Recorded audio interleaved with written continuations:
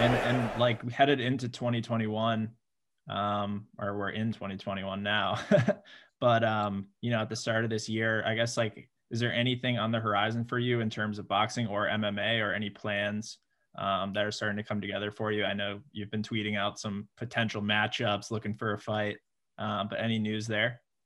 Yeah, I mean, I've decided to go up a couple weight classes.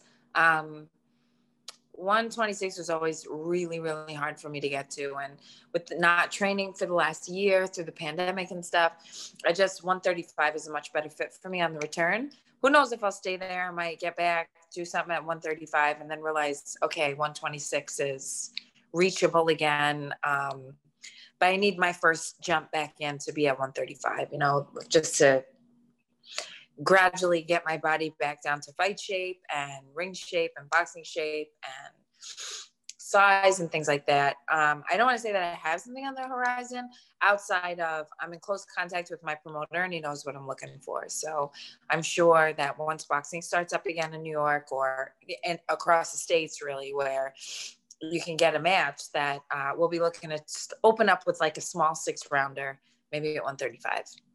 So boxing is definitely going to come first probably this year. I mean, it would really have to. MMA was always my second home. So if I'm going to start getting myself back into fight shape, a small non-title undercard boxing match just to get the process back in my bones is mandatory.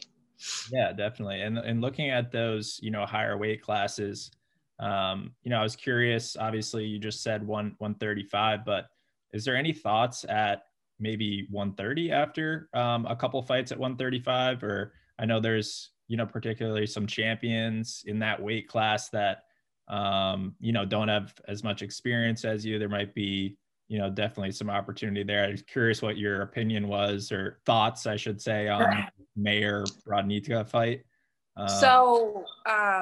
I have been so far removed from boxing. 2020, I didn't have a fight. My last fight was in 2019 when I lost my title at 126.